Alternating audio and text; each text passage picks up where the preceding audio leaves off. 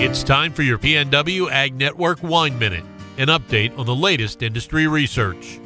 Sitting down again with Devin A. Rippner, research soil scientist with ARS. Devin, last time you and I were sitting down and talking about vineyard soil health, it got me thinking, how challenging is it to address several different problems in grapes, whether that's nematodes, other pests, or whatever, all during this same research effort?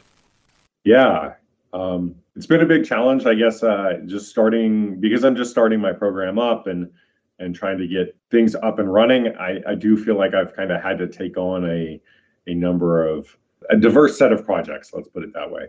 But that's okay. I did that a lot during my PhD and during my postdoc down at UC Davis. I think that, when you do look at soils, you do have to look at them holistically, right? So for growers, they're not just managing for nutrients, they're managing for disease and for water and for a whole slew of properties. And so I do think that it's important to have this, to take a multifaceted approach to research, where rather than just focusing on one thing, I focus on many things that are all kind of influential in the soil arena. Devin, you said your research is still pretty new at this point. If you look down the road 6 months, 12 months, 18 months, where would you like to be? There's a few things that I'm looking for right now. So I have some different timelines. So I'm installing a big soil health vineyard. Big is relative. It's about 5 acres, so it's not that big. But it's enough to put in a number of different treatments, replicated a number of times in a very common soil in the Yakima Valley. And so our goal there is to see how we can manage the soils to increase soil health. That's going to take time. So we're just starting with that. So we're going to plant that vineyard this spring.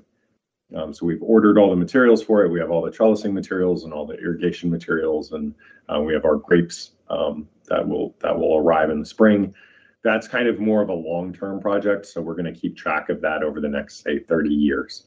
In terms of shorter-term projects, I'm hoping to get out some maps for nematode infestation intensity to help growers kind of predict where they might have problems with nematodes and kind of whether the soils that they have are conducive to nematode problems.